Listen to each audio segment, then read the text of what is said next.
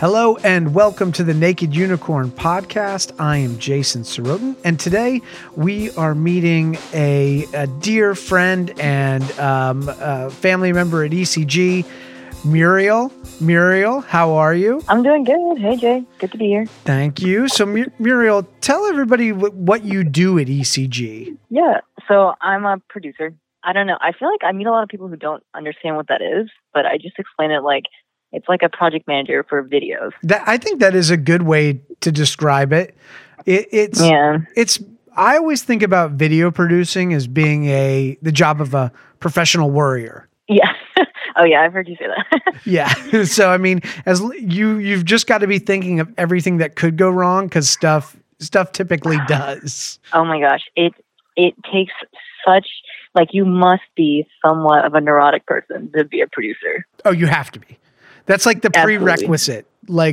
And do you have so much pride in your work that you would never let something slip through the cracks, or you do your very best? Obviously, accidents happen, but that's you have to take ownership. I think Jordan in his interview talked about that. Yeah, you have to have a sense of responsibility over getting shit done and making sure that things are ready when they need to be ready. Absolutely. So yeah, it's about you have to be on your toes a lot in this gig. Yeah. So let's start from the top. Where were you born? So I was born in Virginia.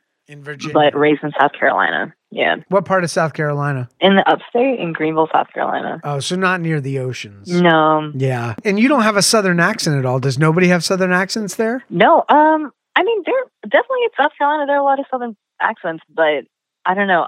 We just grew up with that television accent, you know? Right. And everyone around me was like that. We weren't in the country. We were in a really suburban area. So gotcha. Yeah, kids all talk like me. Of course there's some real Southern kids in my school, but I don't know. For the most part, people talk like me. What was the most impactful moment you had as a child? Something that you always remember and kind of changed something in you, whether it be silly or deep? Yeah, I automatically go to thoughts of my grandparents. They were a huge deal to me when I was a kid. And my grandpa actually died when we were pretty young. We were pretty young kids, but I have such distinct memories of playing with him in the yard and him building us this swing set in the yard. So me and my sister and it was a 2-seater because I have a twin sister. And so he just always tried to make things that were in sets so we could do things together. So we had this little 2-seater swing in the yard. And I feel like that's one of my earliest memories. Yeah. And I think that's also why family is really important to me now. But yeah, I think when I think of my childhood, I feel like I have such a shitty memory, but I can remember these little parts with my family, you know? Yeah. Family, it comes back to family. What's the most dangerous thing you've ever done? Gosh, I don't know, Jay. I mean, okay, so you know how I messed my knee up? Yeah. Pretty bad. But when I messed my knee up, I was trying to do a rail slide on some skis. What? And yeah, I was trying to go down a trick slope on skis. That's how you messed up your knee. I thought it was from dodgeball or kickball. Oh no, it was that was probably a second. It was. I think that's when I messed up my meniscus. But my ACL tear was when I went down on a trick slope on a rail on skis. And I was a pretty decent skier, but I was probably not good enough to go down that rail. So. Wow, I'm glad. I don't know. You got to be brave to try that stuff, especially if you've never done it before, because it's terrifying. And I'm at the point now where I'm scary. God, I just don't want to get hurt.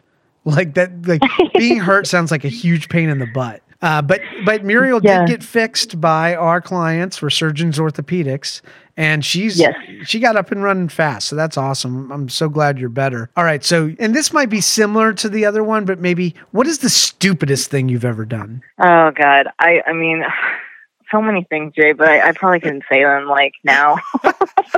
Okay. What's the smartest thing you've ever done? Oh, it was, the first thing I thought of was it was calling you guys or contacting you guys at ECG. Hey, that's fine. Yeah. As soon as I got that contact, it was from someone who had worked there before. I don't know if you remember that, but yeah. Yeah, it was, I jumped on that opportunity so quick, and it was probably one of the best things we've ever done. Yeah. What was her, she was so nice. Does it start with an M too? Yeah. Yes. It was Marilyn.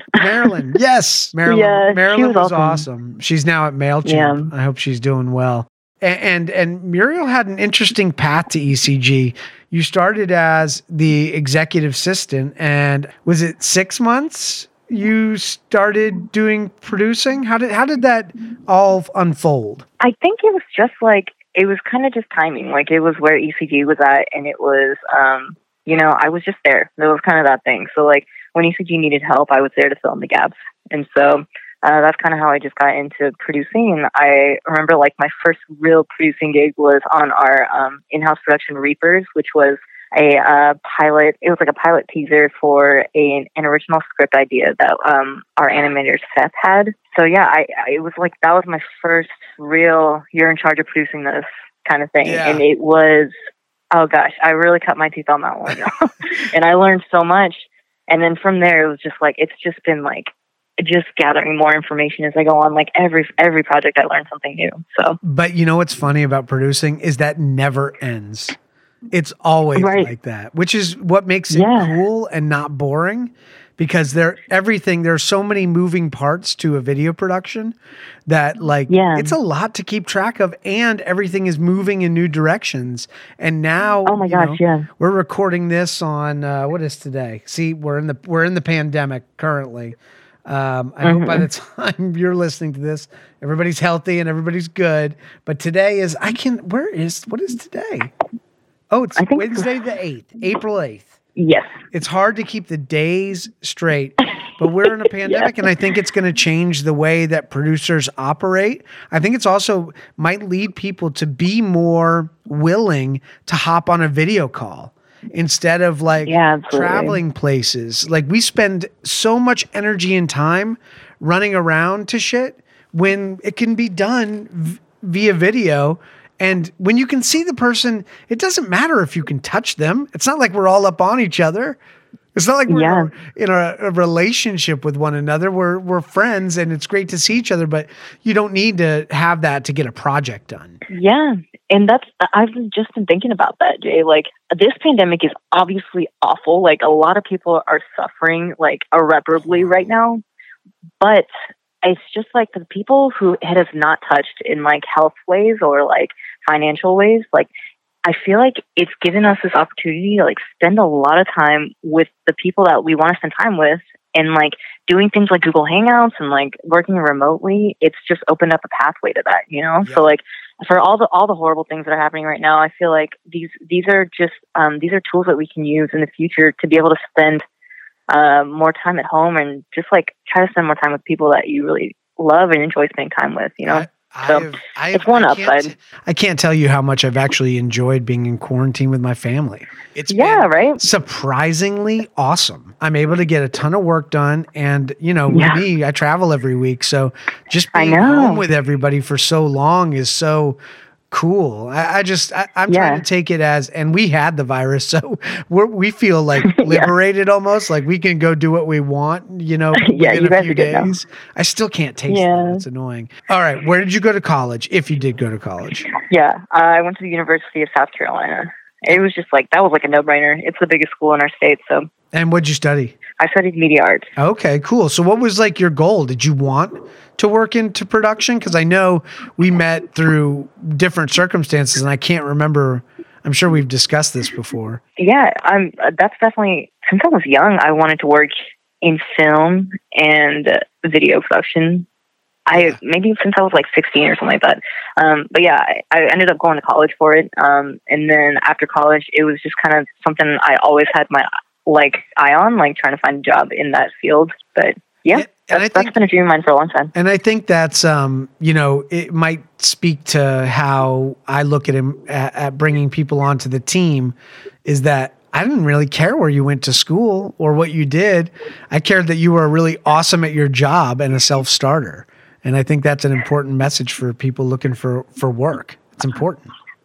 Oh, absolutely. And yeah, that's something that's awesome about ECG. And it's something that's pretty unique, I feel like, is that we look at like the quality of a person, and then like experience and skill is something that we can like teach them, Yep. So like the first thing we want to see in someone is, are they like gonna kick ass and like work really, really hard? Like I feel like that's just the most important thing. Absolutely. And I feel like that's something we prioritize. Let's see. We asked you that. Oh, what do you like most about ECG? I know that's kind of a good segue from your last answer. Obviously, I love everyone I work with, but I will say the thing I love about ECG the most is like our management style.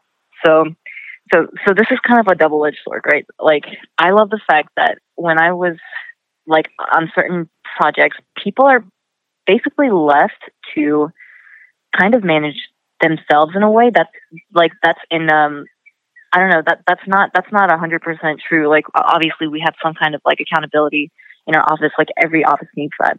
But I just feel like there's a large sense of trust from like you guys, the partners, onto the people who work for you guys. So that I thought that was amazing, and I loved feeling like you guys trusted me to do my job and like weren't kind of micromanaging or anything like that. Oh my God. So micromanaging's the worst. You will be, the worst. As a manager, you will be stuck doing your job and their job forever. If you don't learn to trust the people, and you have to be cool with people, fucking up and making mistakes, because that's part of growing. And good people make a mistake and then they never let it happen again. Accept responsibility, learn, never let it happen again. And as you've gone through the process, you've done a great job whenever there was a mistake, just immediately solving it. And we're all doing it. We're all making mistakes all the time. It's just about like owning it. And I feel like if you're honest with the clients too, and you say, hey, I'm sorry, I messed up. Here's how I'm going to fix it. People are pretty forgiving, because like nobody wants to like be angry, Yeah, absolutely. And everyone's human, Yeah, absolutely. So tell me about what you think of like the ECG experience from a client perspective, and what you do and how you look at our clients and the relationships we have. Oh yeah. I mean, it's just like obviously I feel like my main job is to be there for our clients, so we're always trying to just like be there for them, like be like a one-stop shop for anything that they need, and try to get them the best product that they can get.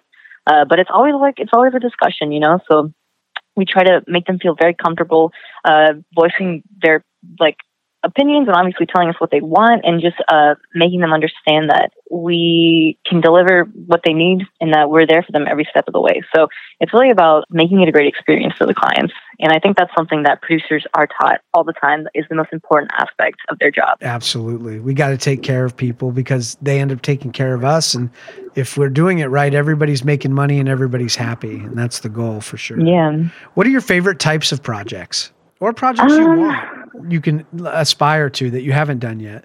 Oh, I mean, I feel like everyone says a feature film, and I'd love to do that one day. Yeah. I know you have thoughts on that. Like, I know you think it's very hard, but I'd love to do that. No, it is super hard. I just think, I think in 2012 to 2016, everybody was making movies for like $30,000 and $60,000. They were everywhere. And making movies during that time was just like begging and borrowing. And it's just, it is a great experience though. And, you'll have it someday. Those opportunities pop up all the time. And if you want it, you will definitely get it. What's your biggest pet peeve? What do you hate? Not necessarily just as a producer, but if you have a producer and a personal one, that would be interesting. Okay. Producer-wise, yeah. Okay. Well, let me just wrap it all into one and say, like, people who just don't give their 100%, like, I want to be on a team of people who give their 100% and, like, don't crap out or anything like that, that just drives me nuts. Like, it's crazy to see, like 99% of people just, like, giving everything and then just, like, one person not doing that. So, yeah, that I like what totally. I feel you. Yeah. So yeah, that's a big pet peeve when I'm working on team projects, which is all of our projects. Yeah. And then personally, I don't know. I don't like people who don't do what they say they will do. Right. That drives me nuts. Oh my God. Especially in business, that can be the worst. What's your biggest fear? Like in life? Yeah. Gosh, I mean, just not fulfilling all my goals that I have, And then I also I have some really weird physical fears, but my mom, who is very religious, she's like a Southern Baptist. Yeah. She taught me one time that if you ever voice those things out loud, then the devil hears, and then he can make them happen because now he knows what your fears are. So I honestly make it a point to never voice some fears that I have aloud ever, Jay. That is interesting.